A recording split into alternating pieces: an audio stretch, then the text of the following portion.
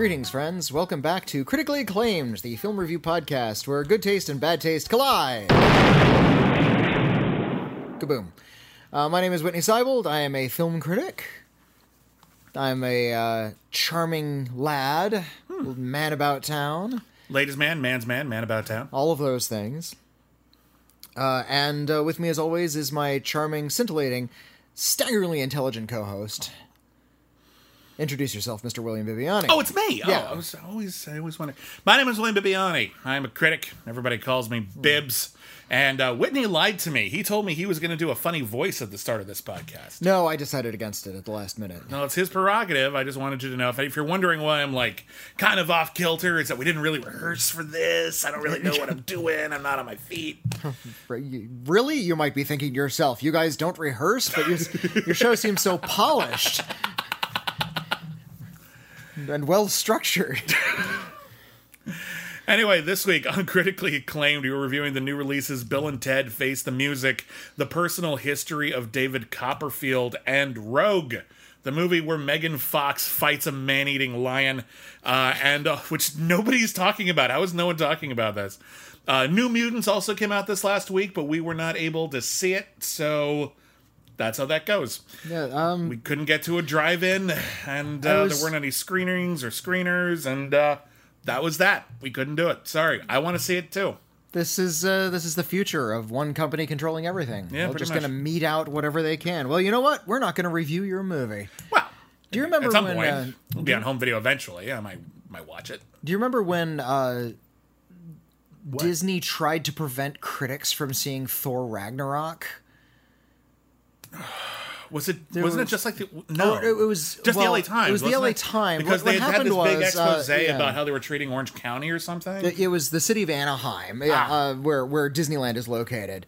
There was this big scandal where in the LA Times revealed how much money Disney was sort of bleeding out of the city, and how the city should be grateful to have so many tourism dollars, but Disney was not putting any of the money back into the city. Yeah. And the parking lot was paid for by the city, and Disney never paid it back. They keep all of the revenue from the parking, even though it was supposed to go back to the city. People aren't going to Disneyland and then like eating elsewhere. They're going to Disneyland. Yeah, and then they leave Disneyland and go home. Yeah, they're not enjoying all the other scenic aspects of Anaheim. They broke a lot of contracts, and there was a lot of scandal as to like how much land they were taking. Big expose at the from time. The city. It got quickly swept under the rug. People just forgot about it. Kind of a big deal. And Disney got so mad they said, you know what, LA Times, you can't review our latest movie, which at the time was Thor Ragnarok. Ah, yes. And immediately, all the other critics and all the other outlets just said, well, fine, if the LA Times can't review it, we won't either. In fact, if we can't review it, Thor Ragnarok is now out of the running for all of the awards at the end of the year. Our critics won't be able to mention it. It's not going to be on any best of lists. It's just going to be completely because you're not letting us see it. Yeah. So we're not going to be able to review it, and that way we can't put it up for awards. Yeah. And Disney changed their tune pretty quick, and they said, oh, okay, fine, you can come to our press screenings. Now, here's the thing. A lot of movies don't screen for critics, or the critics can't always make every screening. Sometimes it's just scheduling. Even in a normal year, there's just too many screenings, there's too many movies. People get assigned different things. It's hard to see everything.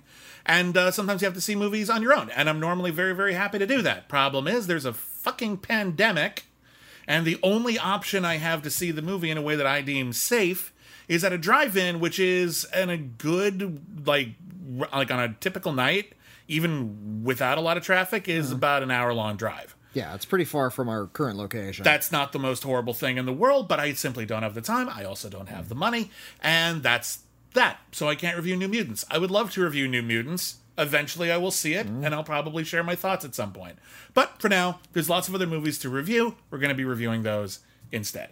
Before we get to any of our reviews, we have to talk about something that really sucks and absolutely blindsided almost everybody, and not a lot of people knew. By surprise. Yeah, really suddenly this last week, Chadwick Boseman, the star of Black Panther, star of Get On Up, star of 42, star of Marshall, passed away. At the age of 43, he had been battling colon cancer outside of the public eye for about 4 years, which means that a lot of the movies that he made, and he will probably go down for an incredibly long, hopefully forever, because he's a really brilliant actor, but a lot of his most incredible movies and performances, he was battling colon cancer the whole time. And it's really amazing that not only was he able to accomplish so much while he was going through so much, but in the process, he was giving one incredible performance after another. Just absolutely staggeringly good actor. And I firmly believe that, I would have said this a week and a half ago, like before anyone knew, that the only reason he never got an Oscar for something like 42 or Get On Up is because everyone's like, he's young, he will get one. He's clearly one of the most talented actors of his generation. He's incredibly versatile. He's incredibly charming and charismatic. He's funny. He's insightful. I've interviewed him a couple of times. He was very, very nice.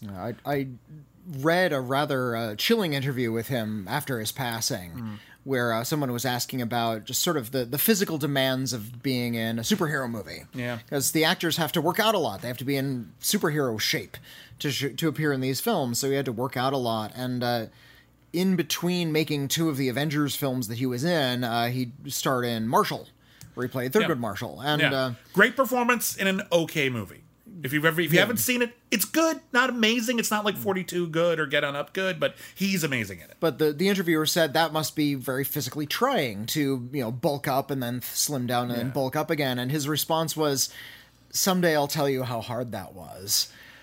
And it's like because he didn't want it known. He didn't want to know. It's totally his right, like absolutely. But like it just took everyone by like, you texted me, I hadn't heard. I took social media off my phone like earlier this summer. It was giving me too much anxiety. So wise move. So like I still am on my laptop a lot, so like I have access to it. But when I'm out and about, or which isn't very much anymore, but if I'm doing errands, I don't have access to the news, or at least I'm not getting notifications about it. And you texted me and I'm like, what? Yeah, like it's kind of a surprise. What? And it's such an unthinkable tragedy. It is such an unthinkable tragedy. It is something that, by the way, colon cancer runs in my family, so it's triggered a lot of anxiety about it. If you're over the age of 35 and you haven't had a colonoscopy, I highly recommend that you get one. I believe under many insurance companies, it is considered preventative care, and as a result, you shouldn't have to pay much or anything for it. And it is also, if you catch it early enough, very, very preventable. So, it doesn't have to be a death sentence. It's a tragedy when it is. And it is absolutely just mind-boggling that one of these incredible talents, one of the people I think anyone could look at Chadwick Boseman and go, wow, what an actor, is not with us anymore. Did you have a favorite Chadwick Boseman performance? Well, Get On Up is my favorite performance. I haven't seen Marshall, so I in a weird way, I feel fortunate that I have a performance of his that I can catch up on. I can see more original Chadwick Boseman. Yeah. Get On Up is amazing. It got overlooked, and that's a tragedy. That movie's, I think it might be his best film other than Black Panther. Yeah, Black Panther and Get On Up are his two best movies for sure. Get On Up, he plays James Brown, and in all of his strange proclivities and weird behavior late in his life, as well as the struggles he had as a young man. The opening scene is really great, where he breaks into was it a church meeting? It was like a bank or something. Something that was like this, like something in a strip mall, and James Brown broke in to complain about the noise and just cuss everyone out. Yeah. And in the middle of it, he kind of spaces out and just hears James Brown music.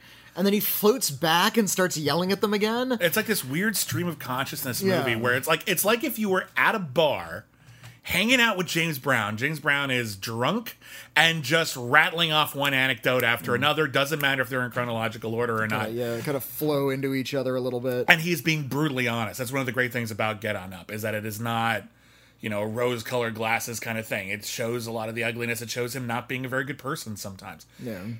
Chadwick Boseman's performance in that movie is incredibly transformative. Like, he's absolutely incredible. That's one of those people whose physicality and whose voice was so distinct, it would be very easy for someone to dip into just mimicry, and I don't think Chadwick Boseman did that for a second. Yeah. He's very, very excellent. And he wasn't all in good movies. He was in Gods of Egypt. But he was having fun in Gods of Egypt. And in fact, there's like hundreds of him in Gods of Egypt. He plays Thoth, however I think it's Thoth, but yeah, he plays the god of like wisdom or intelligence. And so he lives in a library and he's constantly studying, but in order to absorb more knowledge, he's made like 100 clones of himself, like magical clones that are all just sort of running around, and they're all his assistants.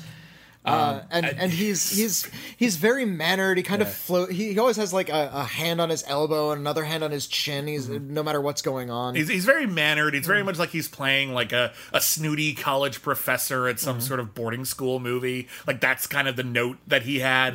And he's having a lot of fun. There's this weird bit where Gerard Butler pulls out his brain, and it's like a jewel because that's where there was the source of his godlike power, and you're like, what the fuck is this movie? Anyway, it's worth seeing. I like Gods of Egypt for how stupid crazy it is. It's not. The second time I saw it, I was like, this isn't quite as bad as I remember. It's still really bad, but it is quite bad. It is entertainingly bad to an extent, maybe not the extent to which you agree. A lot of people first came to really notice Chadwick Boseman when he played Jackie Robinson in the movie 42. It was his first leading role. Yeah, and he is really good as Jackie Robinson, isn't he? He was really good at adapting to the scope of the material. If he knew he was in a big, gigantic effect blockbuster, he'd play it up. Yeah. He'd play it really broad in something like Gods of Egypt. When he was in something like 42, that's a big sort of soft focus Hollywood, prestige picture. Yeah. And he's playing it very sort of straight and almost innocent. When he's in Get On Up, that's like a little bit more of a scrappy indie film, and he's able to stretch a little bit and be a little bit more raw. I think he brought more anger into 42 than people give him credit for, because the thing with with 42 is a lot of that movie is he is being asked not just to play baseball, but also to be a figurehead and also to be he's kind of doing publicity a lot of the time. He can't break. Yeah. He can't get mad in public, even though he has every fucking right, based on how he was treated when they were integrating baseball. And there's a great bit. It's almost seems like an Oscar moment, but he doesn't play it that way, where he actually loses his shit just one time backstage. And it is such a release, because you've been in the movie just like wanting him to just fight back against all these fucking monsters. And yeah, he's frustrated too. And it's a great moment. It's a great release, great performance. And yeah, Black Panther, man. Black Panther is...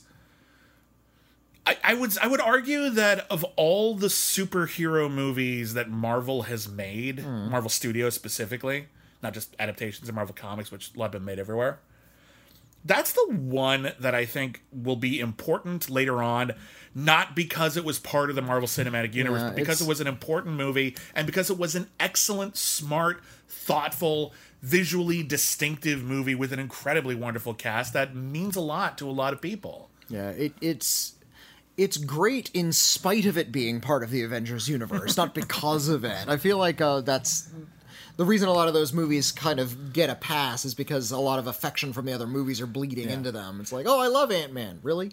You love Ant-Man independently or just as a piece of this bigger puzzle? Well, I think Brian Coogler was wise to treat Black Panther as you really don't need to see the MCU films. Yeah. You don't. There's like a little crossover with Captain America Civil War, because that's where Black Panther was first introduced. That's when his dad died. That's when he became king. But you don't need to have seen that. You kind of don't. Like, it would probably help a little, but like, it stands alone. If this was the first Marvel superhero movie, it would have been amazing. Yeah. But even so, it works as it is. It was just an incredible motion picture. It was Chadwick Boseman's idea. I don't remember if this was Ryan Coogler's thought or it was a studio mandate, but they wanted the citizens of Wakanda to have British accents. Oh.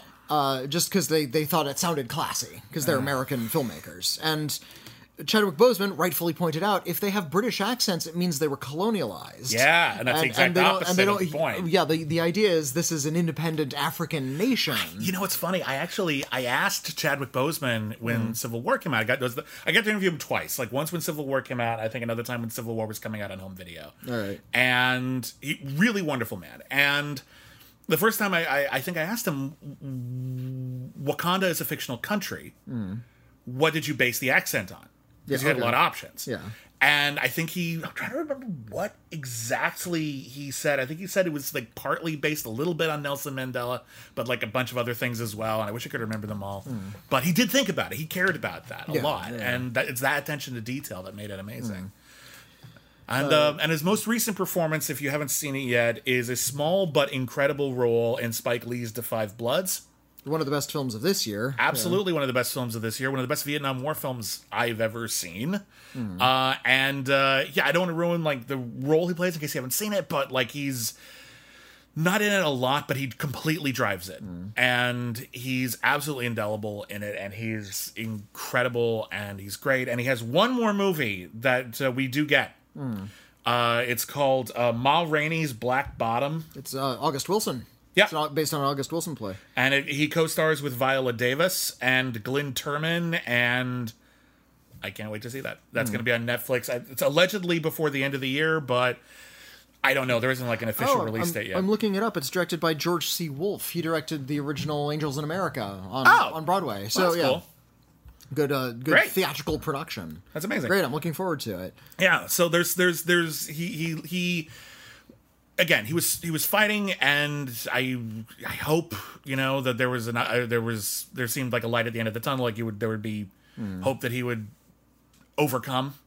But in the process, he left us so many wonderful performances. So Chadwick Boseman, you will be missed, and I think you will be remembered for as long as legends are remembered. No one disliked this guy. Denzel Washington paid for his tuition. I heard about that. I just heard about that recently. All these incredible facts about him started surfacing after his death. It's like, okay, this kid's a really good actor. I'm going to pay for his tuition. Well, thank you, Denzel Washington. Oh my God. So yes, we were huge fans, and bless the man, he will be missed. And again, let this be a reminder: if you're of the age where you need to start thinking about it, colonoscopies are actually a very important medical procedure, and I highly recommend getting checked out if you haven't already.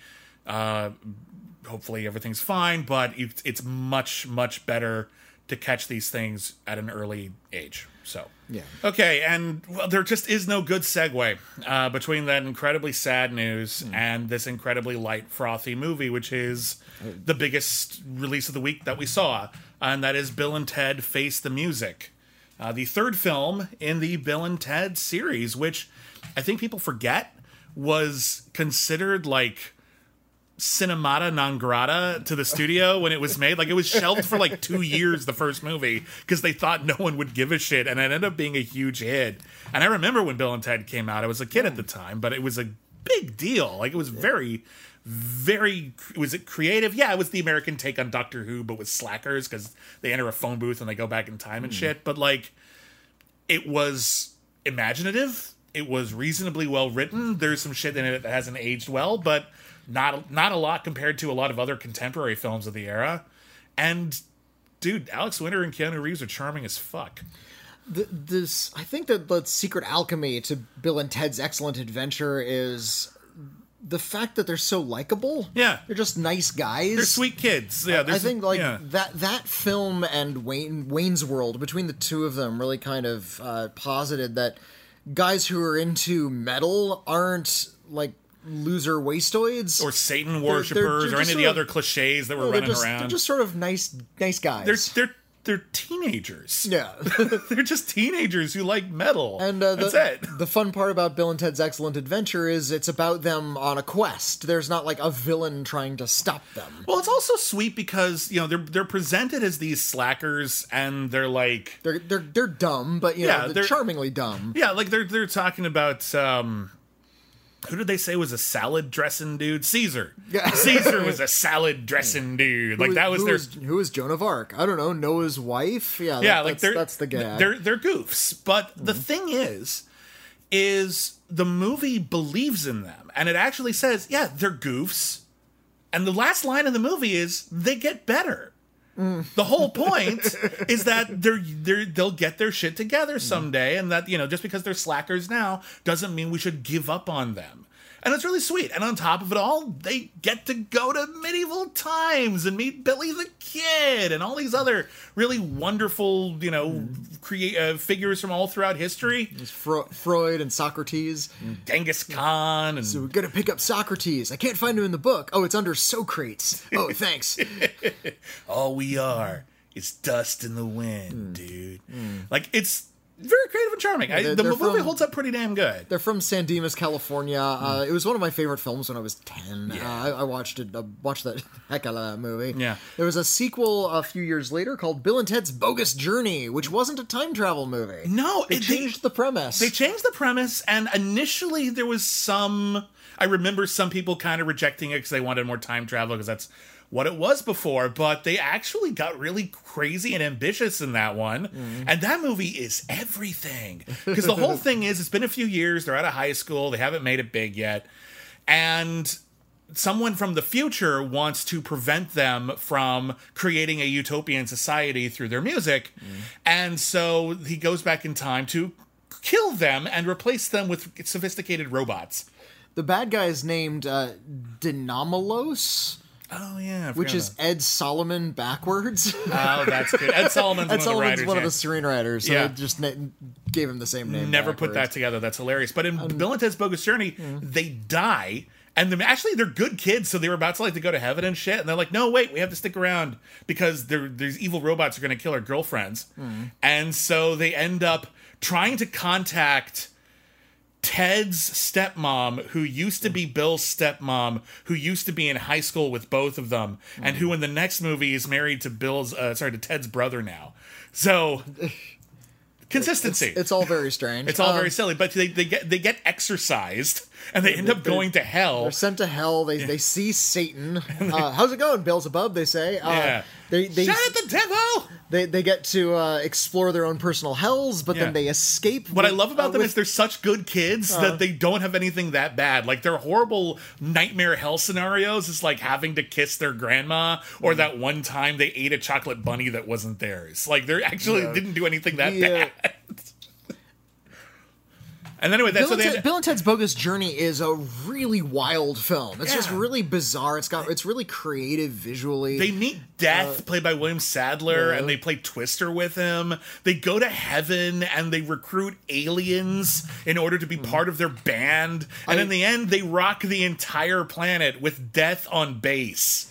And those robots as their backup dancers, because they have good robots, good robot clones of themselves as their backup dancers. The bad robots are disposed of. The aliens are on bongos, and they play a Kiss song, and that's supposed to unite the world. The whole premise it's a pretty good Kiss song, but it's also a pretty generic Kiss song. It's something I never quite bought. But the reason they go off on all these adventures is their lives have to be laid out in a certain way because they are destined to change the future for the better. They're essentially messiah figures in the future. Yeah, and their rock music, Wild Stallions music, is going to unite humanity. Yeah.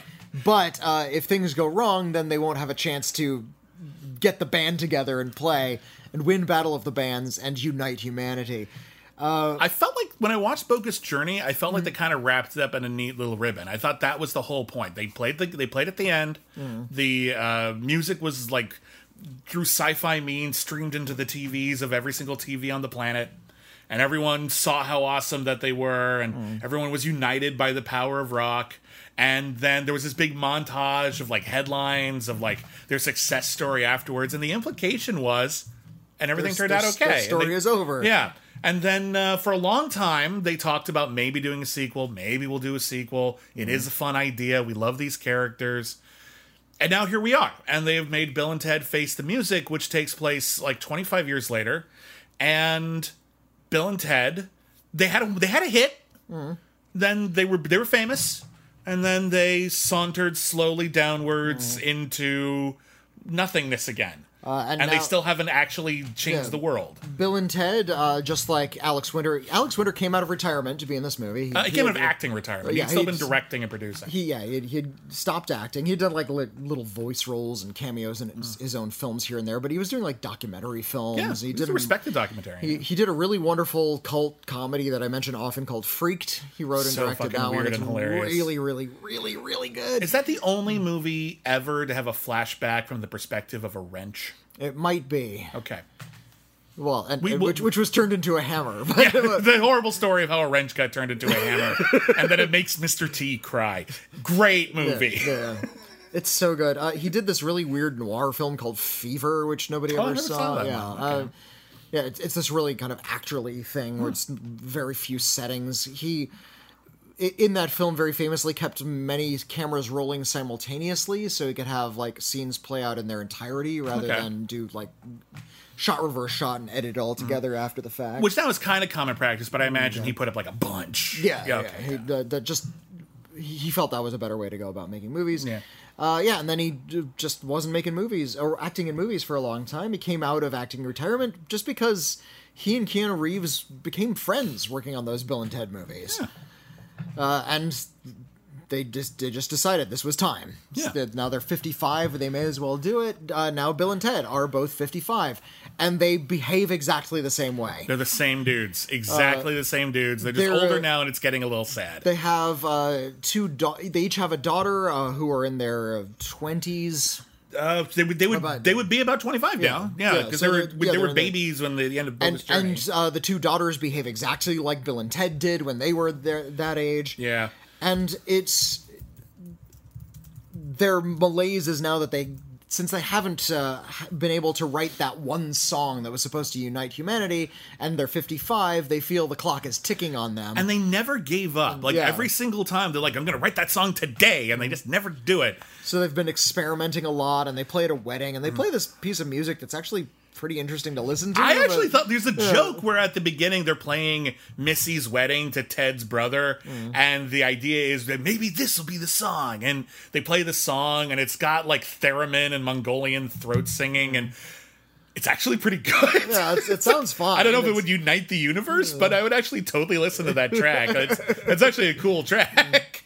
But that's kind of the point, is they actually aren't bad at this, but they have to be better than any song ever written, and that's such a high standard. And they were actually running out of time, because it turns out, as we have since learned, I guess records were spotty, Bill and Ted don't save the universe by like starting a cult or a religion based on their music or whatever. They save the universe because time itself is unraveling, and they're going to put on a show that actually unites all of time and space at this exact moment. And at the beginning of the film, they have 71 minutes. And that's about the rest of the length of the movie.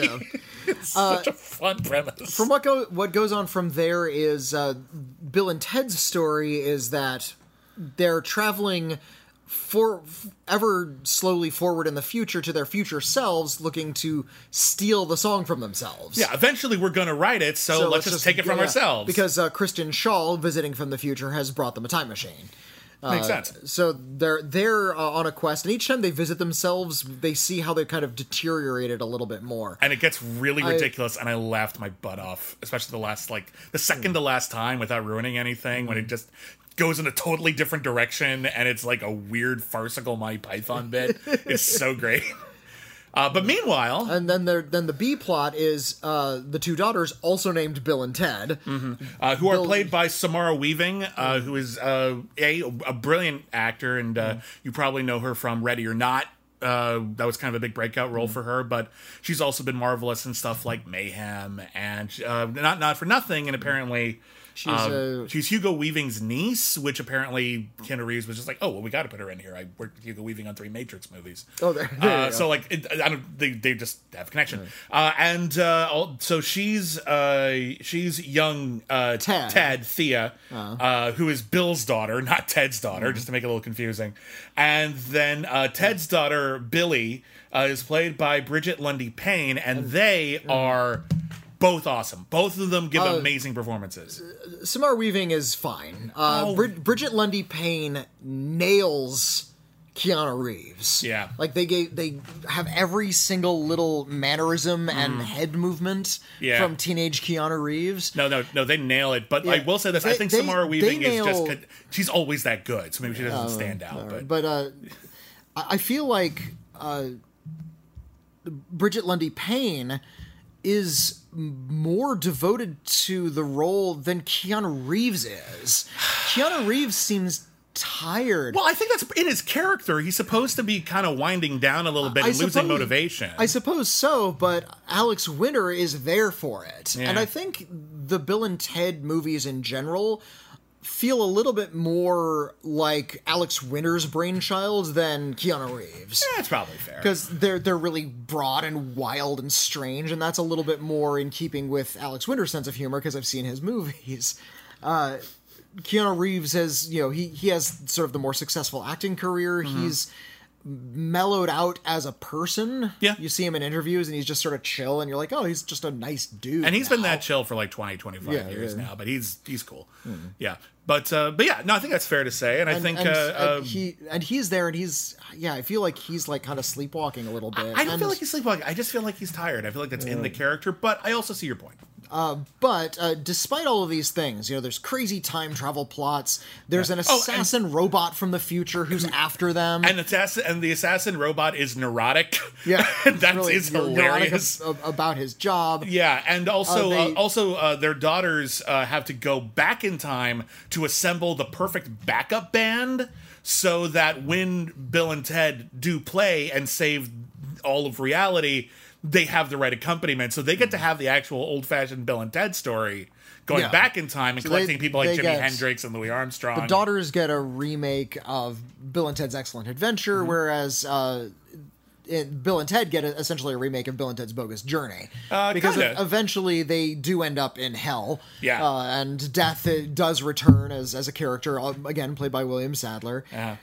The whole bit's amazing. And I loved sort of a lot of the catch-up. There's all this crazy stuff and all these wild characters and different timelines and time travel, and yet it feels weirdly lo-fi. That's the thing that really struck me here. It feels like a little... It's optimistic and fun, but it's not really slick. And that's so weird. That's a detriment. I think it is. It doesn't feel... Like, here's the deal.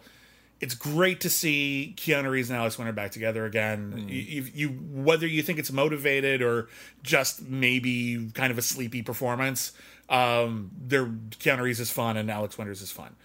There's a lot of great ideas in this. There's a lot of great cast in this. Seriously, Samara, I would see an entire movie that was just Samara Weaving and Bridget Lundy Payne. Yeah, they're amazing. I laughed. I think the script is full of really wonderful ideas, and it just feels kind of cheap. Yeah. I don't mean cheap as in like phony. It feels inexpensive in a way that actually does the story a little bit of a disservice. And like, I know the other movies weren't super expensive, but they felt like a little bit more time had been put into making all of the details feel cool and like feel lived in and feel right. And here it feels a little rushed, a little clean. The cinematography is like so bright. It almost looks like TV, like TV, and like, but not like HBO TV, like sitcom TV a lot of the time, and it brings it down a little bit. It doesn't ruin it, but it does make it feel a little less than. The first movie was like kind of scrappy, even though it's about metalheads, it had sort of a punky sensibility to it. The second one is just an explosion of great production design. Yeah. And those robots, like the second robots that they make that are just like handmade from stuff that they found like at a supermarket, and it looks but they also look totally awesome. That's great. That's great production design. I love those things. Kevin Yeager did the special effects, and there's just all these really wonderul like animatronics and stuff. Yeager is an underappreciated visual effects impresario, and seriously, look at the films that he's worked on. He's made, especially with animatronics, he's made some amazing stuff. And but I think in the modern age, when you're sort of shooting a lot of people against green screens, it takes so much more money and effort to clutter up the frame with interesting stuff. Let's just make it look real. It looks like green screen. There used to be just an easy way to make a set look interesting. Just build an interesting set. Yeah. If you remember some of the Hell sets in Bogus Journey, just rocks and shit. But it looks good. It just looks really cool. This one looks really it looks really sterile and cheap because they're using a lot of CGI CGI. People are standing in front of green screen saying, whoa. But they're not designing it in an interesting sort of way. Not especially. And there are parts of the movie that are supposed to look lo-fi, like some of Bill and Ted's Futures, where they're not successful or getting kind of sad, and those shouldn't look too good. I get that. That makes sense. But there is stuff in this that is clearly supposed to look cool, like when we go to the future of, like, you know, the far distant future where they're trying to figure out how to stop everything, and it's like, it looked cooler when it was, like, clearly a soundstage. Yeah. When it was clearly a soundstage with some really sharp angles of light and a couple of, like, spacey new wave, like, desks and costumes and hair and things. And now you've added all this CGI, and it looks like the first pass on Phantom Menace. Now, again, the movie overcomes this, I think. I think it's delightful. I had a really good time watching it. I was really amused. I laughed a lot. I saw the ending coming, but it's a really sweet ending, and I think it's one of the better examples of how to do nostalgia right in terms of, like, how to handle nostalgia, because clearly we're doing this because we love the original movies. However, this isn't just a love letter to the original movies. I think I was thinking about this as I was watching the movie, like, what makes certain kinds of nostalgic films feel just like dipping into the well for a cash grab, and what makes other ones feel, like, really special? And I think it's the good ones, or the best ones, tend to look back into the past while also making way for the future. You know, we're not just saying all this stuff was awesome. It's like, all this stuff was awesome, and it brought us to now, and now that we have this awesome thing in our past, our future can be even better because there's a new generation and shit. And I think that's one of the reasons why it's a generational story with young Bill and Ted. And I think that bit works. I think it's really sweet. I think it's really endearing. I think the message is really cool. I really liked it. It's a little cheaper than it should be. I wish they had a slightly bigger budget. I think it really would have smoothed over some of the edges. But that's not the worst problem to have. I'd rather have something that's really nicely written with a lot of creativity and a really charming cast and a couple of wonky visual effects than the opposite.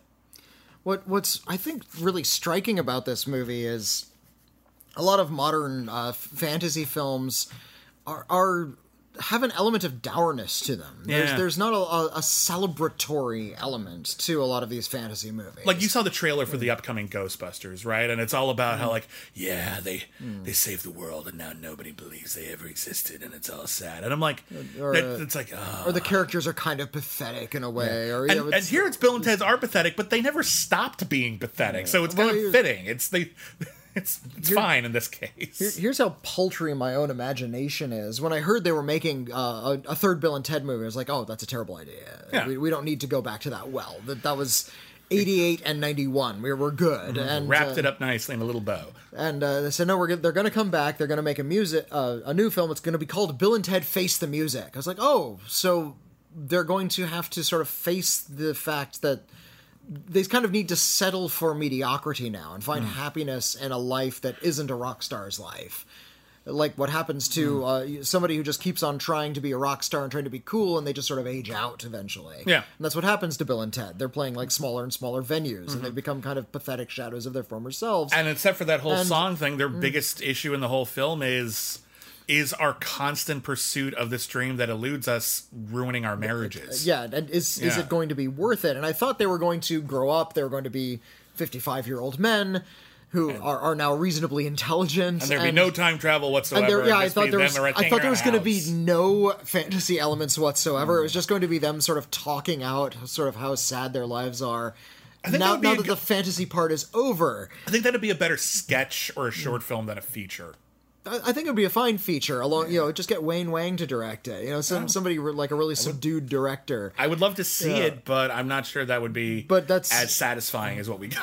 I suppose not. It's just I think people demanded the time travel and going to hell and all the wacky characters, so that's the film we got. Yeah. And I appreciate that we have a film that has no villainy. It's just about trying to achieve something, just like the first movie. Yeah.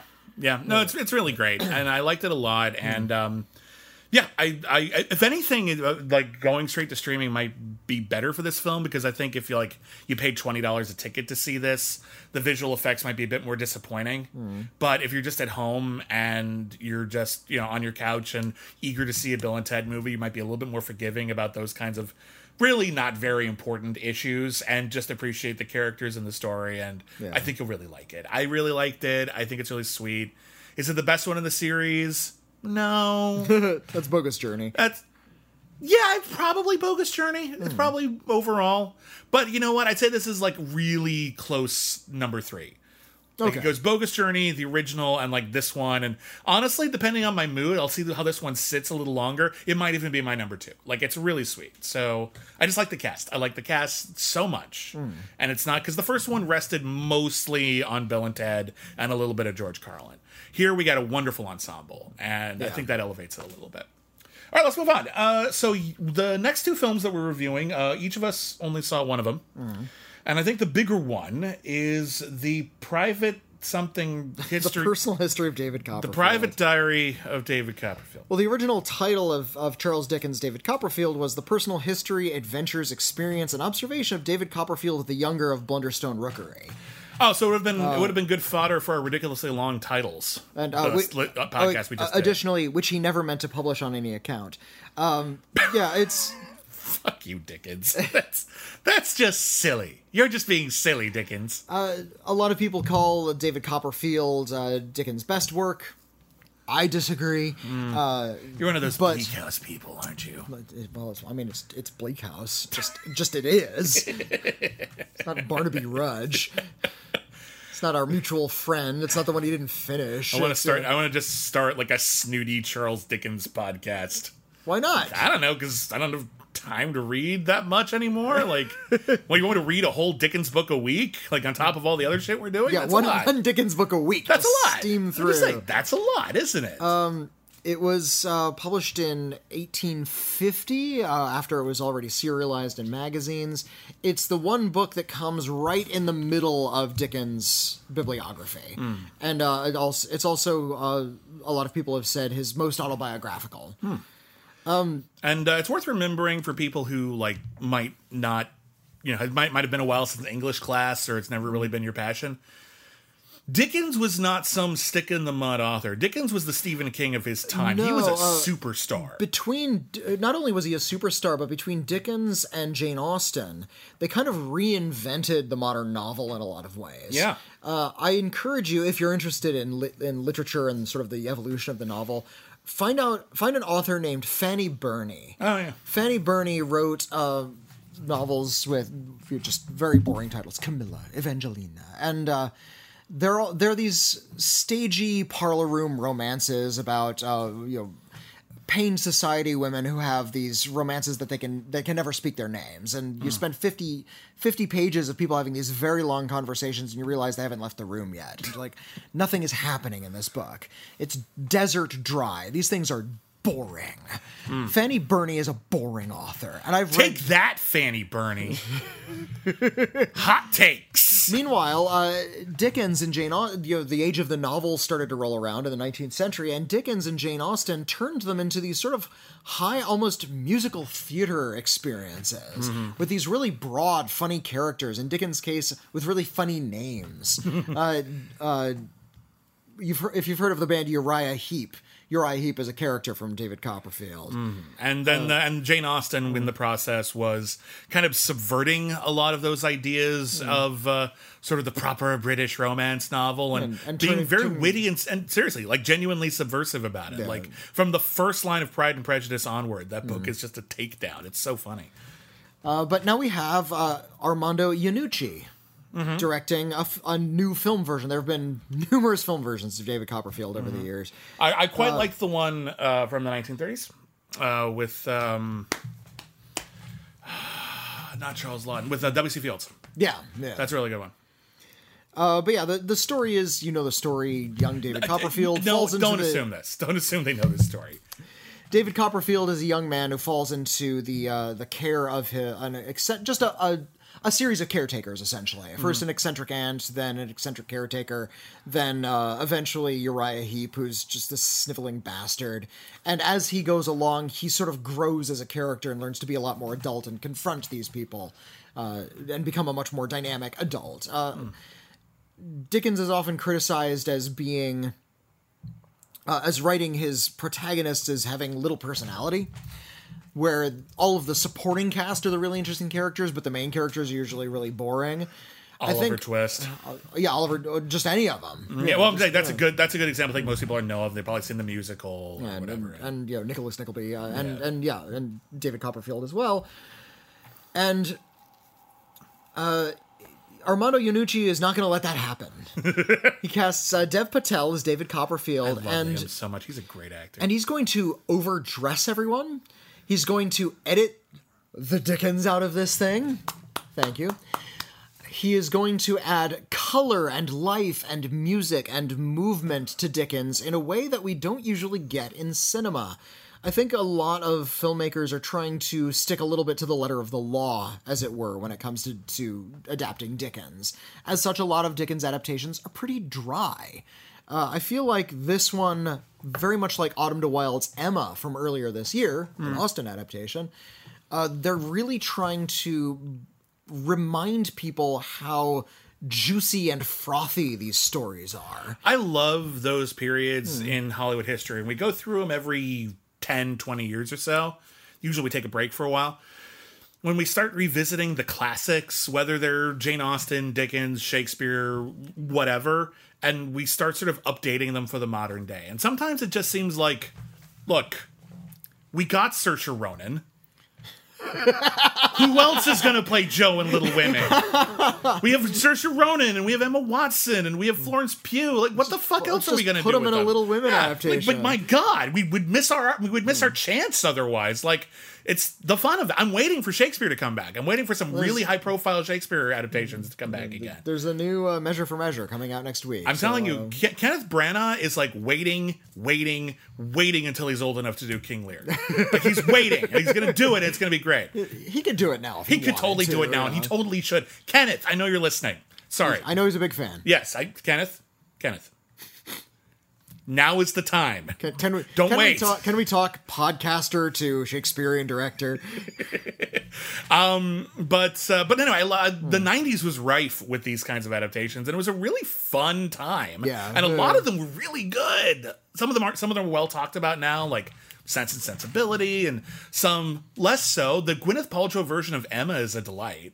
It's fine. It's really good. I think it's kind of outstripped by Autumn de Wilde's version. I still haven't seen the new one, but the Gwyneth Paltrow one's still good. Like, you should still see it. So anyway, I love this. I love it when this happens. And because it is a big British production of one of England's most celebrated authors, of course you're going to attract a very interesting cast. So Dev Patel is David Copperfield, but we have Tilda Swinton as Aunt Trotwood. We have Peter Capaldi as Mr. Micawber. We have... Ben Whishaw plays Uriah Heep in this page boy haircut. Ben Whishaw can do anything as far as I'm concerned. He's a really underappreciated actor in general, I think. Mr. Wickfield is played by Benedict Wong, because why not? Yeah, that's cool. They're really trying to liven up this material. It's not entirely accurate, but who cares? I mean, it's David Copperfield. I think it's well ingrained in the consciousness enough that you can play with it a little bit. Listen, Dickens is a little arch. Not always really arch, but he's a little arch. He knew what he was naming his characters. Yeah. He knows that they're filling roles in a story, and sometimes they're a little larger than life. And Dickens was really handsome, if I recall. He looked just like Dan Stevens. If you've ever seen The Man Who Invented Christmas. The Man Who Invented Christmas is one of the most shameless Oscar bait movies in years, and it stars fucking Dan Stevens as Dickens. As he is he hasn't written a hit novel in a while, and he decides to make a Christmas novel, and everyone's like, Christmas is over. Nobody celebrates Christmas anymore. What are you going to do? Save Christmas? And then he just holds himself up in an attic and like has long conversations with Scrooge and his own father and shit. Ebenezer Scrooge. Yeah. Who just sort of manifests in front of him. It's absurd. Kind of fun, but totally absurd. It's fun because it's stupid. It's really stupid. Yeah. It's like it's got all of the subtlety of a Lifetime original like biographical film. Yeah. Like Magic Beyond Words, the J.K. Rowling story, which is like all foreshadowing and stuff in her books. Like it's like that, but it got more money. Did it foreshadow her horrible Twitter tirades? Oh God, it's time for a sequel. Oh God, I'm sorry to bring that up. No, it's a real bummer, isn't it? But anyway, so this is a good version. It's a good version. Okay, great. It's really trying to remind us that Dickens is fun. Yeah, Dickens is really, really wonderful, and I feel like the time is now to revisit something like David Copperfield. And I think this one hits all of the beats. If you're the type of person who skips the book and watches the movie instead, you're going to be getting a bad version of it. But it's an inaccurate version. It's inaccurate. It's you're not they going mess to with the story. If you're 14 and you're looking to write a book report and you don't want to read David Copperfield, you're going to get a bad grade if you base it on this movie. Yeah, fair enough. So what you're saying... Also read Dickens. It's fun. It feels good to read Dickens. And so what you're saying is that people can go into this movie with great expectations. Oh my God. I'm trying to think of some sort of other Dickens title pun. You slam the little door on you. I don't know. I got nothing. You're an old curiosity schnook. I got nothing. I apologize. What an Oliver Twist. Okay, so... Well, I guess I'm going to check this one out. I'll drown you in Our Mutual Friend. I'm sorry I missed this. It sounds good. All right, moving on. I saw a movie in which Megan Fox plays a mercenary who fights a lion. You know, you could have watched a Dickens adaptation. Why'd you watch the Megan Fox movie? Because a movie where Megan Fox fights a lion. That's why. What do you want from me? Fine. Okay, so it's a movie. I like Megan Fox. I like Megan Fox too. It's called Rogue. And it's actually got a really, very pleasingly efficient idea. So it is about mercenaries who are they're going after human traffickers in Africa because some wealthy mafioso or dictator or whatever, their daughter has been kidnapped. So they're there to rescue the daughter. The plan goes bad. They end up being chased throughout the desert, and they end up having to ditch all of their gear and jump with the hostages over a cliff, and now they're kind of stranded and lost. And when they finally find shelter, as they're being chased by all these heavily armed bad guys, when they finally find shelter at a lion farm. And this lion farm is where rich assholes will come to hunt a lion and get their picture taken with it. And the lions are just kept in cages until their time has come. And it's really fucking sad and tragic. What they don't realize is that in the prologue of the film, the lions escaped and killed everybody. Mm-hmm. So we're on the side of the lions. It's pretty great. So they're here and they're making camp, and it's what happened here? It's something really horrible. There's blood everywhere and all the generators are out of power. And then every once in a while someone will just get killed by a lion. Every once in a while it's really witty, this film. And then of course it all leads to a big showdown at the end when the villains attack and the heroes have to fight them off. And meanwhile everyone's getting killed by lions. That's a fun pitch. All right. I'm not going to lie. There's a lot of any pitch that ends with, and then everyone's getting killed by lions. That's a good pitch. Fine, yeah. Now, oftentimes this kind of animals attack movie, I can get into the fun of it. We recently did an episode of the Screen Drafts podcast where we talked about the best animals attack movies ever made. Yeah. And there's two kinds of animals attack movies. There's ones where animals are attacking for some goofy reason. Yeah. They're possessed by monsters, or they're cyborg dogs or whatever, some bizarre, ridiculous reason. And then there's movies where they're just animals, and the movie kind of runs the risk of demonizing them. And here, I think they actually have a really good balance where the lions, they're attacking humans, but they're very justified. We're on the lion's side from the opening scene, and that's pretty strong. Yeah. The cast of the mercenaries ranges from pretty good to actually, this is kind of better than I expected from this movie. The real standout in the cast is actually an actor named Philip Winchester. Okay. Who he's one of those guys who's been in everything. Like, you would have seen him in like a small role in The Patriot or a small role in like Flyboys. He apparently was in Law and Order Special Victims Unit for a while. I didn't watch the show, so I don't know. But he's got this really rare quality where even if he's saying the stupidest shit, even if he's in the most contrived situations, he feels natural. And that is a rare gift. And when you see that in an actor, you want to cast them in every ridiculous movie you could find. Like, this guy needs an MCU role. He will sell that shit. He won't look like he's just acting opposite a tennis ball. I believe him. So he's a real find. Megan Fox waffles a bit. The problem with her character is that she's actually seems kind of underwritten. She's kind of portrayed as a generic badass, but she doesn't actually get to show herself being a huge badass until the end. Well, that's too bad. So, like, you want to believe her, but we're seeing all these other characters do these things, and she's in charge. She's ordering them around, but they never, like, visually sell that in any way, which is a bit of a shame. Kind of undercuts her portrayal a bit. Every once in a while, she sings, like, when, not literally, but like when she's like stabbing guys to death or whatever, like, oh wow, she looks very believable doing that. That's cool. But then also there are just dialogue scenes that are clunky. But the real problem with this movie is that it feels like, actually not unlike Bill and Ted Face the Music, budget really hurt them. Because this is, if you throw $20-30 million at this movie, you're going to get a treat, I think. You're going to have enough time to really get all the setups real nice. You have time to get the visual effects really, really good. But every single time this movie uses CGI, it's cringeworthy. Oh, gosh. Right from the beginning when there are CGI lion attacks, and I get it, you don't want to use real lions. I get it, you want to do things that would be difficult to do with like prosthetics or animatronic lions or whatever. I get it.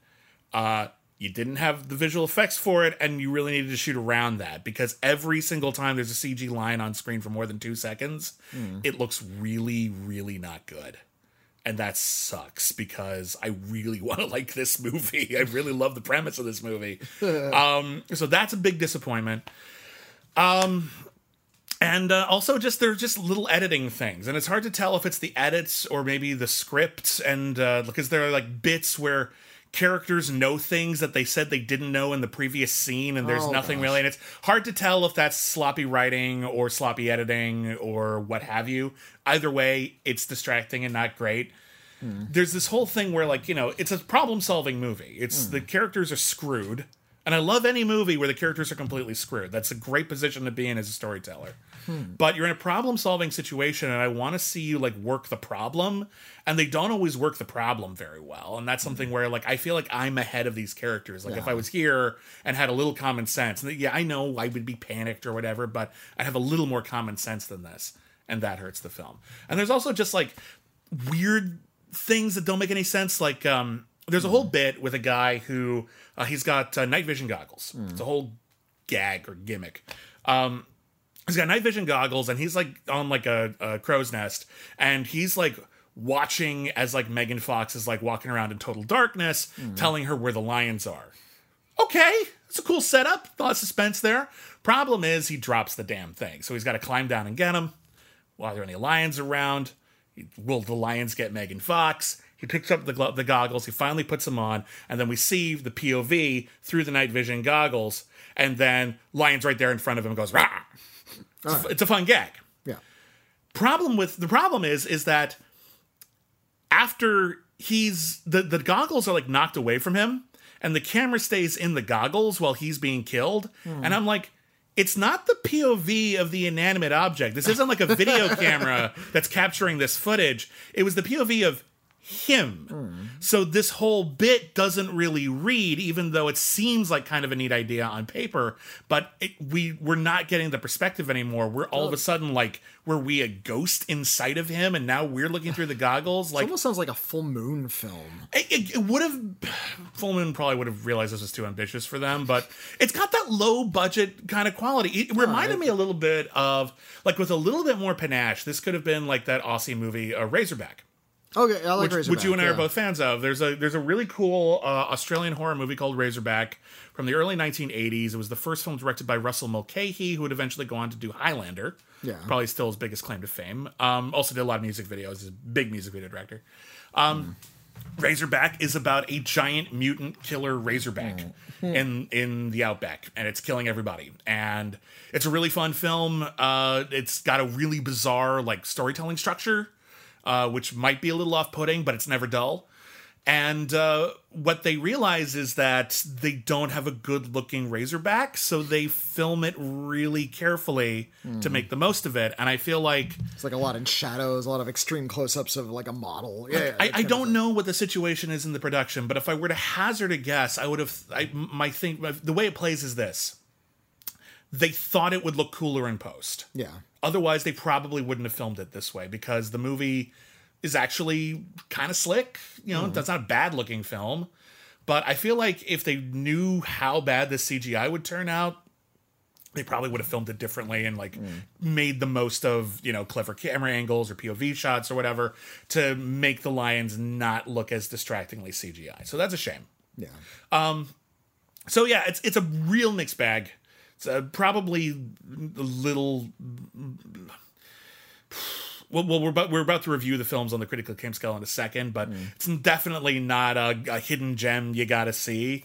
But if you really want to see Megan Fox fight lions, there's nowhere else to go. You have to see Rogue. So there you go. Oh my God, that's going to be on the poster now. You have to see Rogue. Gotta see Rogue. Out of context, damn it. We're trying not to be quoted. All right. Well, in any case, we're going to review all of our new release films on the critically acclaimed scale. If anyone's new, the critically acclaimed scale goes from C- to C+. The highest you can get is a C+, that is above average. That is everything from Citizen Kane to just we barely recommend it. And then there's C, which is average. Most movies are just average. Yeah. Maybe a little better than good, or a little better than average, a little worse, but generally average. And then there's C-, which is well below average, which is just either we just plain don't recommend it or the worst thing ever. Rogue. I'm really torn between a low C and a high C-. I'm going to be very kind and give it a low C. I'm going to be very kind and give it a low C. It's not so bad. It's like, oh, this is a C-, get rid of it. It's also not so good that I'm comfortable recommending it, but there's some cute bits in it, and I like, some of the gags and some of the action, and some of the cast is good. So I'll give it a C for a low budget, straight to video action movie. In any case, let's just give it a very low C. The lethal case of David Copperfield and his brother David. They're both named David? Why not? I don't know.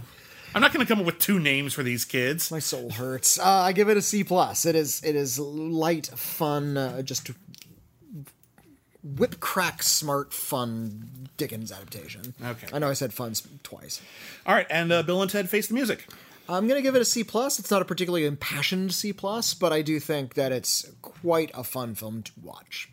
I'm going to give it a C+. It's, again, not super impassioned.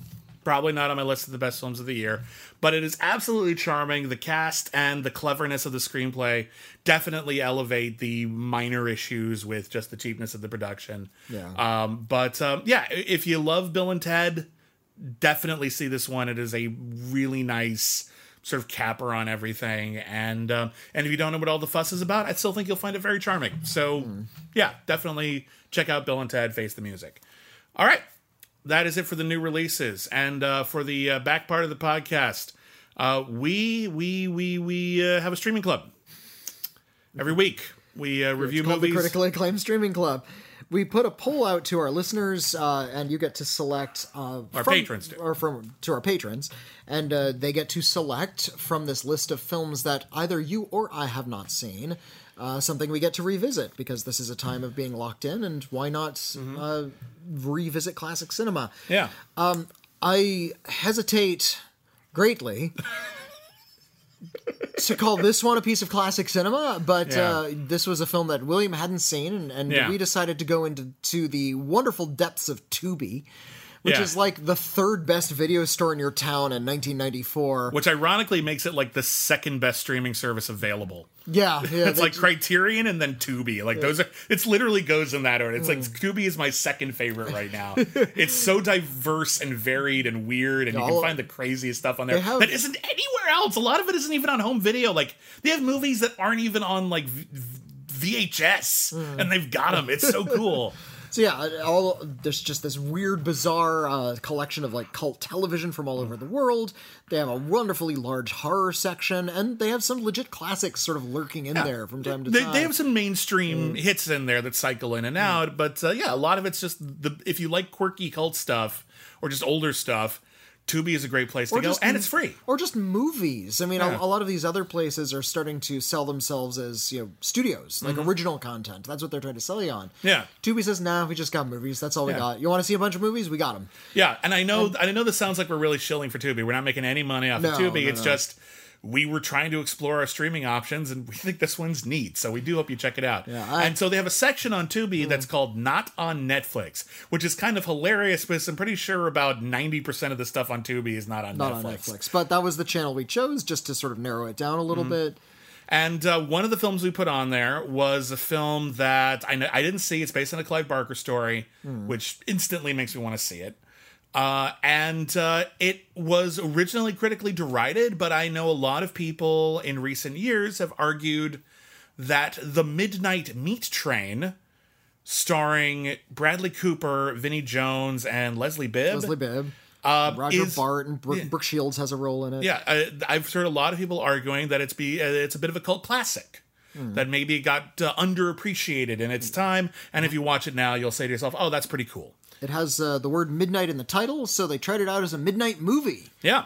It was released in like dollar theaters. Like it was actually kind of swept under the rug. Apparently, like I think it was Lionsgate who produced it, and they just didn't like the way it came out, and so they just sort of shoved it under a rug. And it's from Ryuhei Kitamura, who has made some really good films. He did a really wacky, crazy zombie mobster movie called Versus, which is totally nuts, and he did an ultra stylish, super action-packed kind of superhero samurai movie called Azumi, which I quite enjoyed. Haven't revisited in a while. I hope it holds up. Okay. Yeah, Azumi has some amazing camera work in it. Like it's really an excitingly photographed samurai picture. Yeah.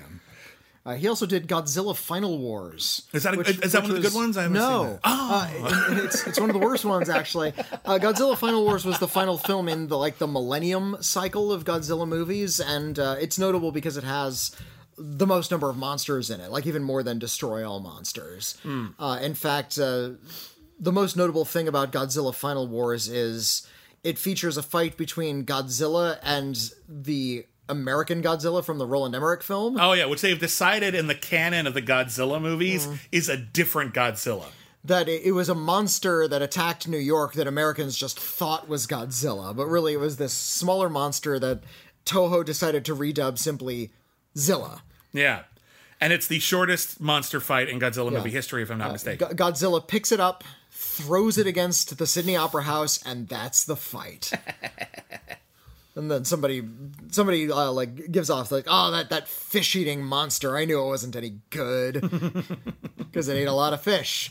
Yeah, they that's the line from the movie. That's a lot of fish. They joke about it. He also did a live-action Lupin the Third film, which I remember liking a bit, but I saw it on a plane. Oh, right. It's a little groggy. Haven't seen it. Couldn't say. But anyway, he's a very varied director. He's worked in a lot of different genres, a lot of different tones, and this is a horror movie based on a short story from one of Clive Barker's books of blood, which means that I have definitely read the short story, and yet somehow I don't remember it at all. I definitely read all those books in high school, and this one did not linger in my consciousness. I don't know why. So when I saw the movie, I wasn't like, oh, I know everything that's going on here. I'm like, oh, no, this is a movie. The books of blood are a mixed bag. There's a few really good ones in there, and then there's a few that are just total duds. Yeah, Clive Barker... One of my favorites is do you remember The Yattering and Jack? It's about this boring guy living in a boring British flat, and he lives with a demon who's trying to drive him crazy. I do remember this one, yeah. But the demon can't be seen, so the demon's going a little bit crazy, and then you learn later in the story that he actually can see the demon. He's deliberately ignoring it to drive the demon crazy. That's a fun premise for a story. Yeah.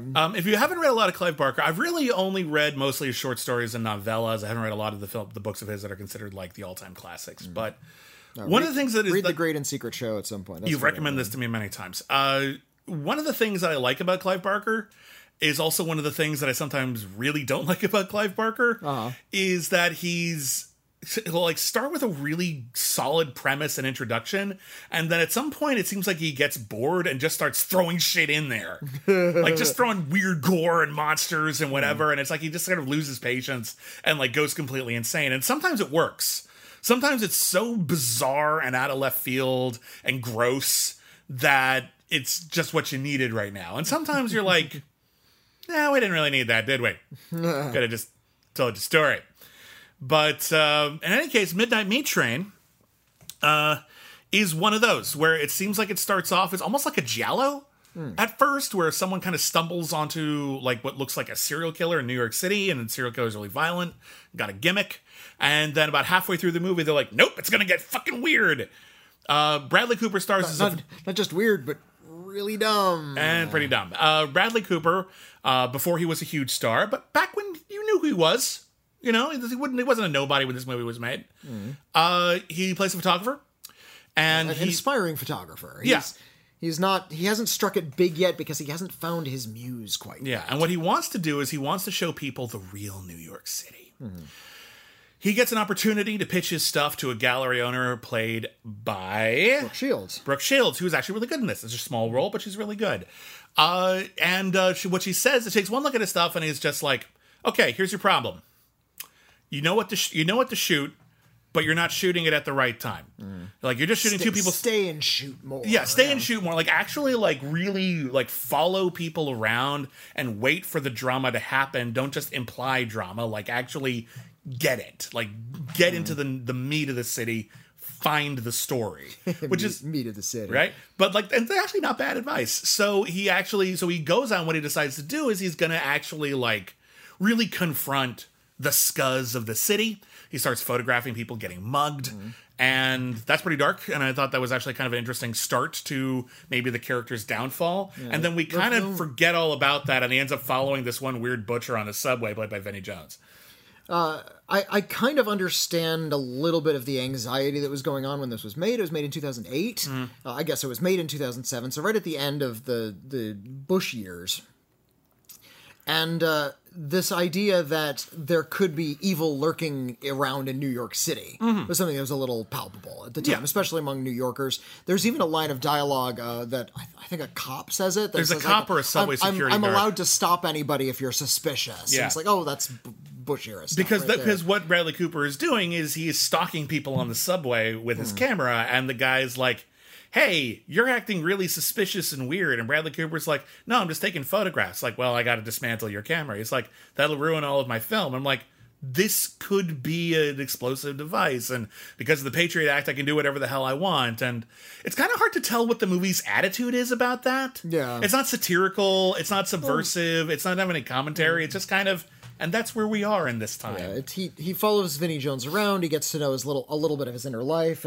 By day, he is a butcher. He works in a butcher shop. By night, he rides the subway, and he waits for the subway to be empty. Right. And because this is something we know about New York subways, is they're always empty.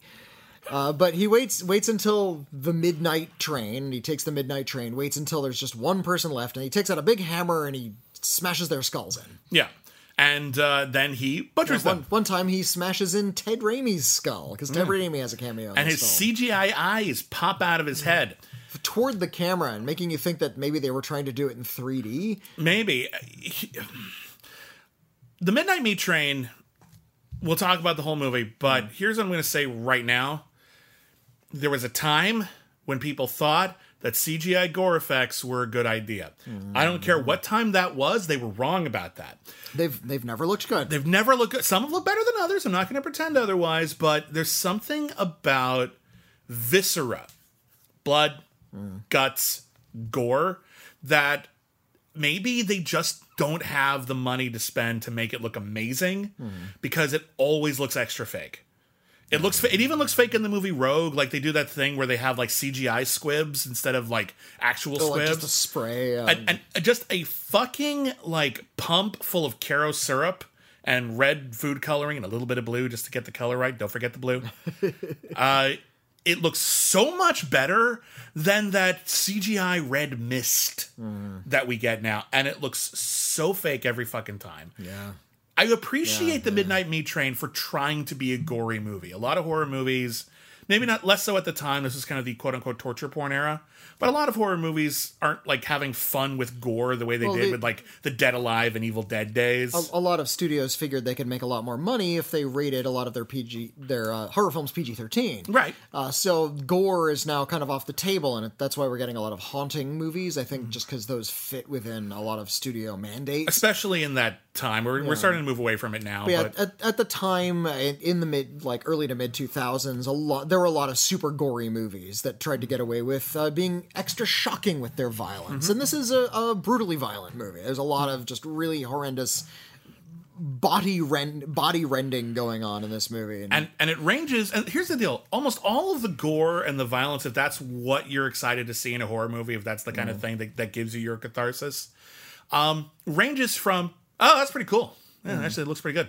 And then every time they use CGI, you're just like, no, you shouldn't have done that. It's bad. And I understand, like, a lot of the temptation is because, like, the whole thing is, like, when they hit Ted Raimi's head and his eyeballs fly out of his skull and it's all gross.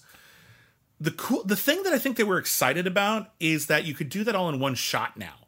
Yeah. Like, you see Ted Raimi, you know that's Ted Raimi, that's not a dummy, and then you hit him on the head and his eyeballs pop out and it's all in one shot.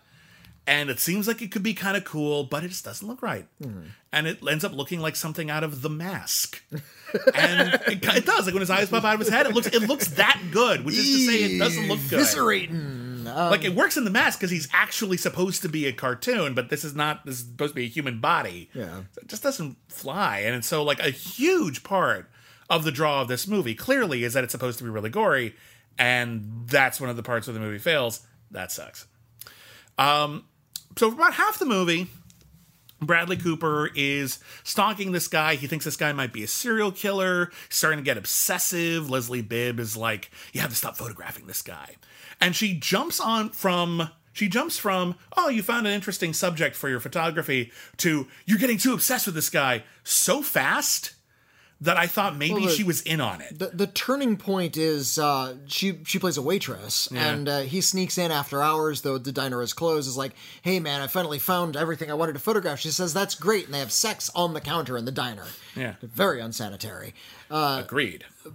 But evidently the way in which they had sex was so, like, weird and violent for her that it was like... She knows something's wrong. Yeah, something's changed in him. And now she accepts that he's going a little off the deep end and following around this serial killer. And I'll grant you that, and that's in the text, but at the same time, the way that she zeroes in on him being a conspiracy theorist is just...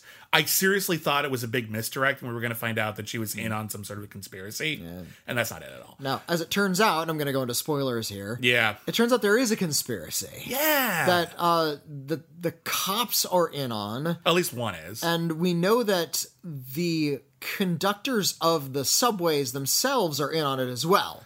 In fact, we get to see the conductor kill one of the serial killer's victims himself. It's actually kind of a fun little misdirect because, like, Vinnie Jones is actually fighting a guy. Like, a guy's actually putting up a fight, and maybe he'll be able to stop the serial killer. And you see the conductor, like, leave the front of the train, walk backwards, and you think, oh no, the conductor's gonna die, or oh, maybe the conductor's gonna help.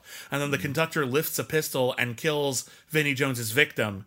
And he berates Vinnie Jones for not doing his job right. Yeah. And you're like, oh, okay, so it's going to get weird. Yeah. And it does. And it does, because as it turns out, the cops and the subway directors and... probably a lot of other people. And a bunch of butchers and a bunch of people lurking about New York City have some sort of weird ancient pact with chuds.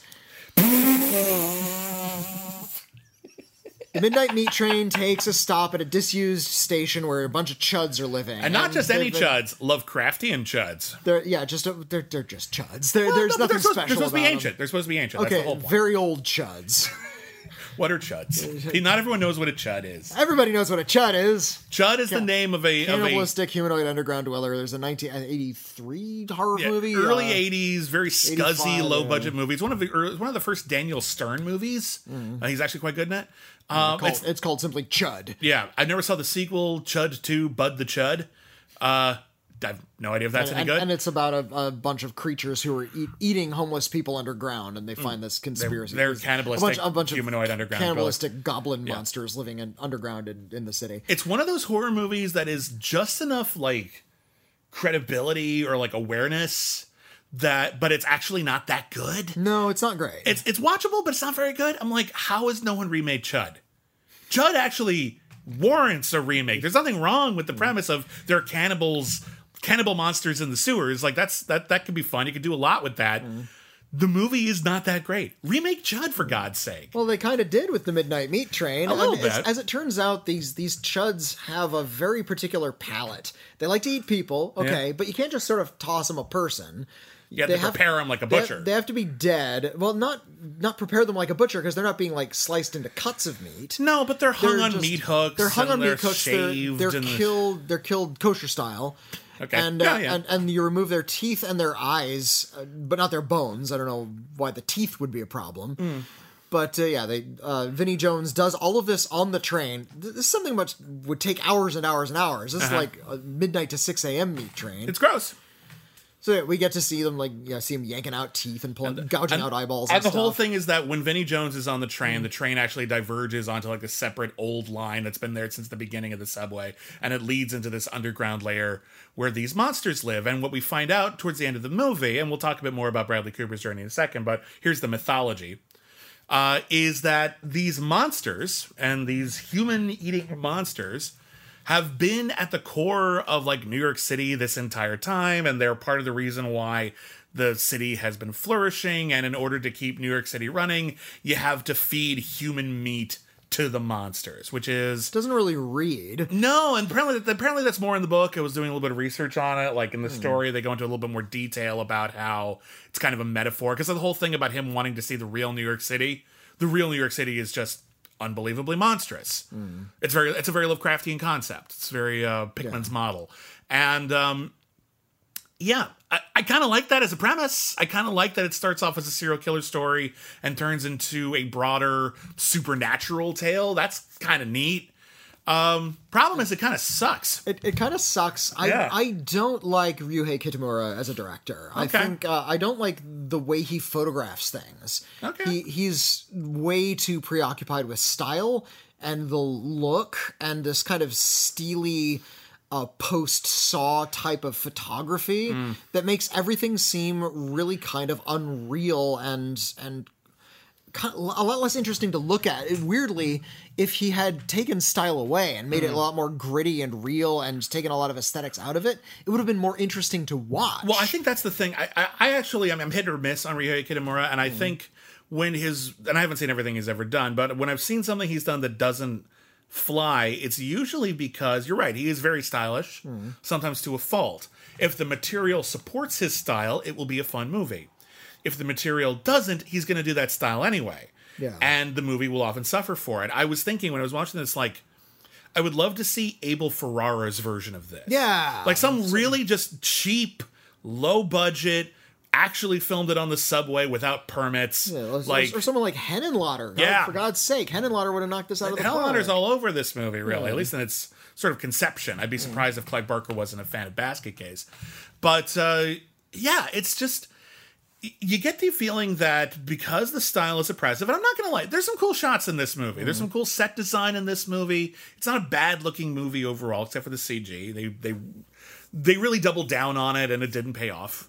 But I think the issue with the movie is that it's got to feel kind of real before the monsters hit. Yeah. For the monsters hitting to make any real impact. It's got to feel like here is a real photographer in a real New York City trying to make his mark, trying to actually capture something real and beautiful, and getting sucked into the ugliest side of New York City. The crime, the sin, the corruption, and the cannibalism, and even just the meat trade. I mean, like, just you look at like you could like there whole tomes have been written about sanitation stories in New York City. So just like the preparation of food looks really gross in this movie. So like you really could have done something with that. Yeah, like there's a plot point where he's a vegetarian, and in fact he goes into this like little greasy spoon where his girlfriend works and hands the cook some tofu that he brought in. Like, please cook my tofu. I'm not going to eat anything on your menu. Yeah. It's like, because he's like an old meat and potatoes kind of guy. No, I'm going to make you a steak. No, I want tofu. And then later on, he eats a bite of meat to show, oh no, he's turned to the dark side. Like, photograph the food more. Make that a big part of it. That being a carnivore is kind of a curse in a large city. Yeah, it feels like it feels like the style is all about sort of looking cool and not about actually amplifying what the protagonist is going for. And what the protagonist is going through is actually a pretty decent foundation for a horror movie. They're an artist who is becoming obsessed with the darkest part of humanity, and it is changing them. Yeah. That's a good setup for any horror movie, whether it goes in a supernatural direction or not. And Bradley Cooper's a good actor. He could sell that if he wanted to, but instead, there's this whole thing where he's going to suit up in a metal fucking apron and like sheathe a whole bunch of butcher knives so that he can fight Vinnie Jones on the train. And I'll say this. The fight between Bradley Cooper and Vinnie Jones on a subway train where a whole bunch of corpses are hanging up like in the meat locker in Rocky, and as they're attacking each other with knives, they keep slicing into bodies, and some of them are still alive, and blood is spraying everywhere. I'll say this, that's a set piece. That is one hell of a set piece. It's gross, but it's an action set piece. Like, it doesn't really amplify horror. It just sort of grosses you out. Agreed, but it is, for that chunk, very entertaining. Like, it is weird and gross, and it's got some imagination to it. But what you have here is the foundation for something genuinely frightening and genuinely thoughtful about the artist's experience, about sort of the underbelly of urban life. And they never really go for that, and it ends up just feeling just kind of gross. Like a gross style exercise. Yeah. Cashing out on a few things. I feel so bad for Clive Barker, because I was a huge fan of Clive Barker when I was in high school. Yeah. I love Hellraiser to no end. I'm even a big fan of Lord of Illusions and Nightbreed, the other films he directed. I think Nightbreed's my personal favorite. I think even the studio cut is really fucking good. It was my X-Men movie. I still think in some ways it's the best X-Men movie, like that actually deals with the issues that the X-Men is trying to talk about. But they're monsters instead of mutants. It's really fun. The second Hellraiser movie is one of the best slasher films of the 80s, bar none. Barker didn't direct that one, but it still feels like he's all over it, and so it feels right. Director named Tony Randall made that one. Hellraiser 3 through 10 you can skip. 4's okay. 4's okay. I'll go to buy it for 4. I would say the only 3 Hellraisers you need to see are 1, 2, and 4. That's all. Yeah, you can skip all the other ones so far. They range from really fucking bad to just not good. Yeah. But I feel like apart from those few that he's directed himself, nobody's really kind of understood him well enough to make a good film based on a Clive Barker book. Yeah, you think about how many directors, and not everyone has done it, and some people have done it in very different ways, but a variety of directors have cracked Stephen King. Yeah. Like Rob Reiner cracked Stephen King, Frank Darabont cracked Stephen King, Cronenberg and Carpenter cracked Stephen King. Also, some people totally whiffed it, but people have done it. A couple of people have cracked Lovecraft. Stuart Gordon cracked Lovecraft, and Lovecraft is hard to crack. Yeah. Because Lovecraft is, A, really fucking racist, and B, wrote stories that absolutely defied being filmed. That's the whole point, is that things look so strange it makes people go insane, and you can't really invent that visually. Yeah, it's like the whole point is that it's kind of literally impossible, and yet Stuart Gordon found a way to make at least some of his stories work in cinema without being, feeling like a cop-out or really delving into the ugliest parts of his narratives. And yet they work. Barker understood Barker. Like, Barker was able to direct his own stuff, and those feel like Clive Barker, but it feels like when almost anyone else tries, never quite flies. That's a real shame. Like Rawhead Rex sucks. I know it has its fans. I don't get it. I remember being scared of that movie when I saw it when I was like 5, which was by the way way too young to see Rawhead Rex. Oh, absolutely. But regardless, I saw it like when it finally came out on like Blu-ray or whatever, or DVD like 10 years ago, and it's not great. It's a silly looking monster. It's not a great monster. It's supposed to be this symbol for an unchecked libido, and that's not in the movie at all. Yeah. Clive Barker wrote stories that were incredibly bloody. He believed in kind of this Walt Whitman-esque religion where the human body was the deity itself. Mm-hmm. So he believed there was a lot of power in your muscles, your sinews, and your fluids. So blood is a big part of it, as well as like spit and semen. Mm-hmm. So all of these things are like big elements of Clive Barker stories. And that's why a lot of his stories are really super gory. I'm actually surprised Cronenberg never did anything with Clive Barker. Oh gosh, that would actually really should. That would have been a good marriage of material, right? Yeah, and Barker would have like had one take on it. Cronenberg is a little bit more clinical about it, and they probably would have met in the middle pretty well. I think that would have been a great pairing. I don't know what happened. Well, I mean, and they even worked together too because Cronenberg was in Nightbreed. Oh shit, you're right. Just Cronenberg directing one of Clive Barker's stories would have made more sense. I interviewed Clive Barker once over the phone, but I actually got to meet him once in person at a Q&A after Spider, which is a really underrated Cronenberg film. And I think it was Miranda Richardson who was in that movie. And she was talking about... Someone asked a question about acting or whatever. And she was like, oh, directors, they don't act. So they don't come at it from the same angle. And sometimes it leads to interesting conversations. And when I was able to get like one short moment with David Cronenberg. And I was like, I remember talking about the acting thing. And I'm like, you were amazing in Nightbreed. And David Cronenberg was like, thank you. I really tried in that movie. He appreciated that. It was nice. Oh, that's really sweet. Yeah. Cronenberg is fucking amazing in Nightbreed. So yeah, this is not... Okay, I understand. If people like this movie, cool. That's totally good. It's not like... It's hardly the worst horror movie I've ever seen. And I think maybe if you weren't like super familiar with Clive Barker's stuff, this might have really grabbed you because there's a lot of weird shit in it. And there's definitely germs of something good in here. Like, if someone wanted to remake this... You could totally make a better movie than this, and it could actually be a good movie, and I would like to see that movie. This is, for me, this is not a cult classic in the wings. I'm glad I finally saw it because I'm glad I finally see everything. This is not great. I'm just waiting patiently for like the great Clive Barker renaissance to happen. What's the? And I know he's written some non-horror novels, but people know him as a horror author. They're going to want to handle him as a horror because we had a Stephen King renaissance. What's the short story or novel that you think that'll ignite the Clive Barker renaissance? Like, could actually like really crack it? Well, they set up two that were supposed to do it. One was The Thief of Always. Right. He did The Thief of Always, which is a story about a young boy who's just bored at home when a guy comes flying by his window. He's like, what is going on? Come to the Hill House. And he makes his way through this big fog bank that nobody can ever see through. And it turns out there's a house in the middle of this fog bank. And the house is alive. And every night it's Halloween. And every morning it's Christmas. And you'll get whatever you like. It's a good fairy tale setup. And of course it's sucking the souls of children. Yeah. And they were going to do it in stop motion. And Henry Selick was attached to do it. And then they did Coraline instead. And Neil Gaiman sniped that idea. He wrote it after The Thief of Always, did a really, really similar story, and got all of the film stuff. So we kind of got it with Coraline. I don't know if we're actually in a position to accuse Neil Gaiman of anything. No, but it's the timing is really suspicious. Yeah. Regardless, the existence of Coraline kind of prevented us from seeing Thief of Always. Because we can't get it because people accuse it of knocking off Coraline. Exactly. Then he actually made this great multi-million-dollar deal with Disney. This was before the whole Star Wars and Marvel buy-ups.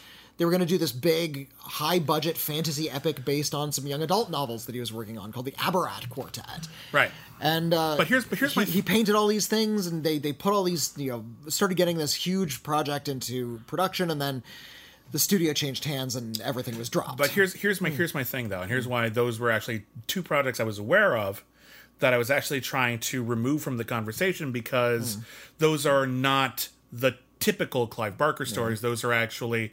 Like, I've read a comic book adaptation of Thief of Always. Don't judge me. I wasn't trying to avoid the book. It just was available to me. And I'm familiar with bits of Abarat, and they're not Hellraiser. They're not Nightbreed. Okay. They're not horror stories. So of the horror-centric work. The not horror for kids, but horror. Yeah. Like, what's the horror story that you think could be really, even if it's a remake, like, what could really, like, bring Clive Barker into the present day? Let's see if there's like just one film, because his books tend to be hugely ambitious and they span dimensions and they're 1,000 pages long. Yeah, you could also use a short story. That'd be fine too. Okay. I'd love to see a Yattering and Jack movie. I think that'd be fun. Kind of expand that one a little bit. Right.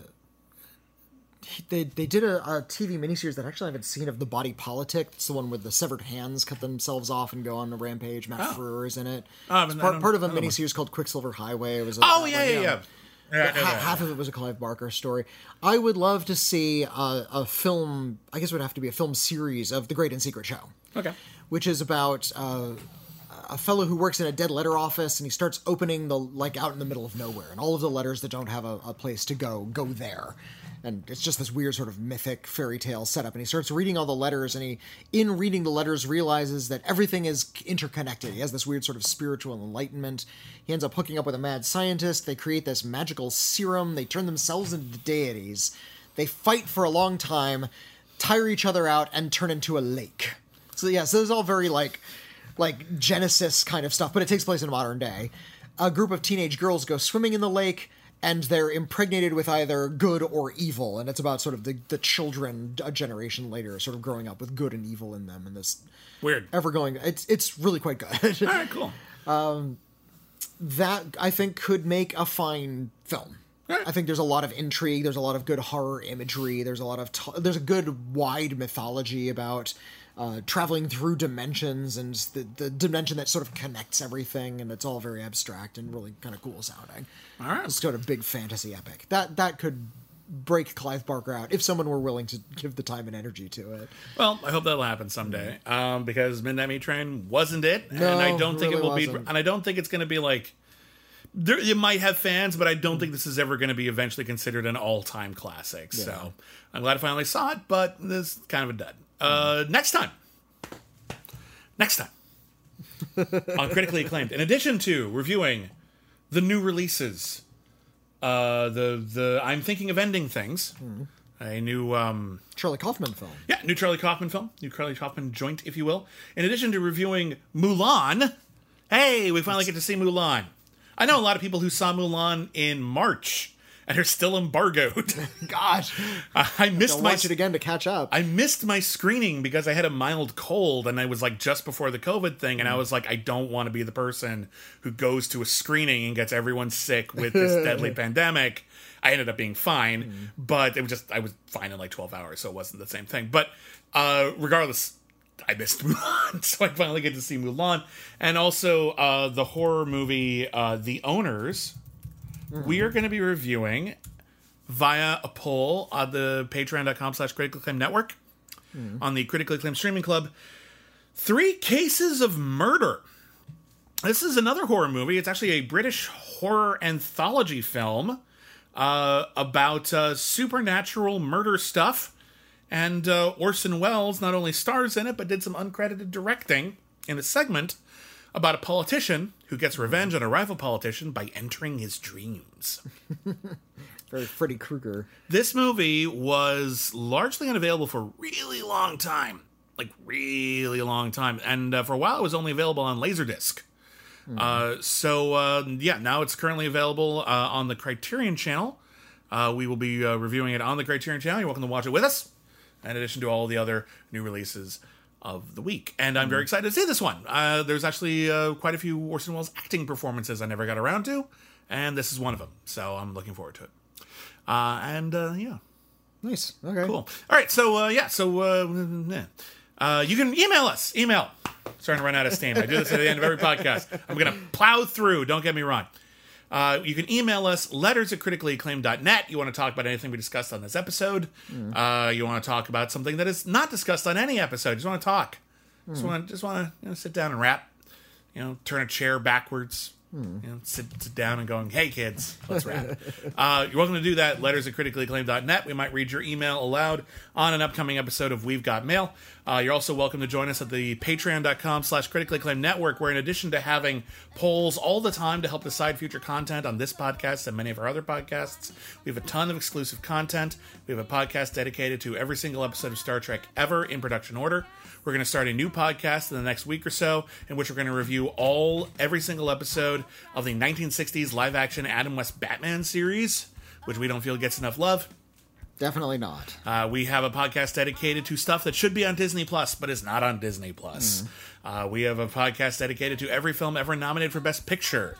Later in the month, we're going to do a commentary track for one of the Star Wars movies. Which one? Only our patrons at the top tier get to decide. We're looking forward to finding out which one it is, because we mean any of them. Like, we'll do Star Wars Episode 4 A New Hope if you want. We'll also do Ewoks Battle for Endor. We'll do the cartoon that nobody liked. We'll do we've already done a commentary track for the holiday special. We'll do another one. Fuck it. Whatever you vote for, we'll do.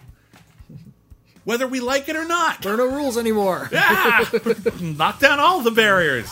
So that's coming up as well. And of course, you can find us on Twitter at Critic Acclaim. I am at William Bibiani. I'm at Whitney Seibold. Thank you, everybody, once again. And never forget, everyone's a critic. I want to go to the midnight show. I'm sorry, what?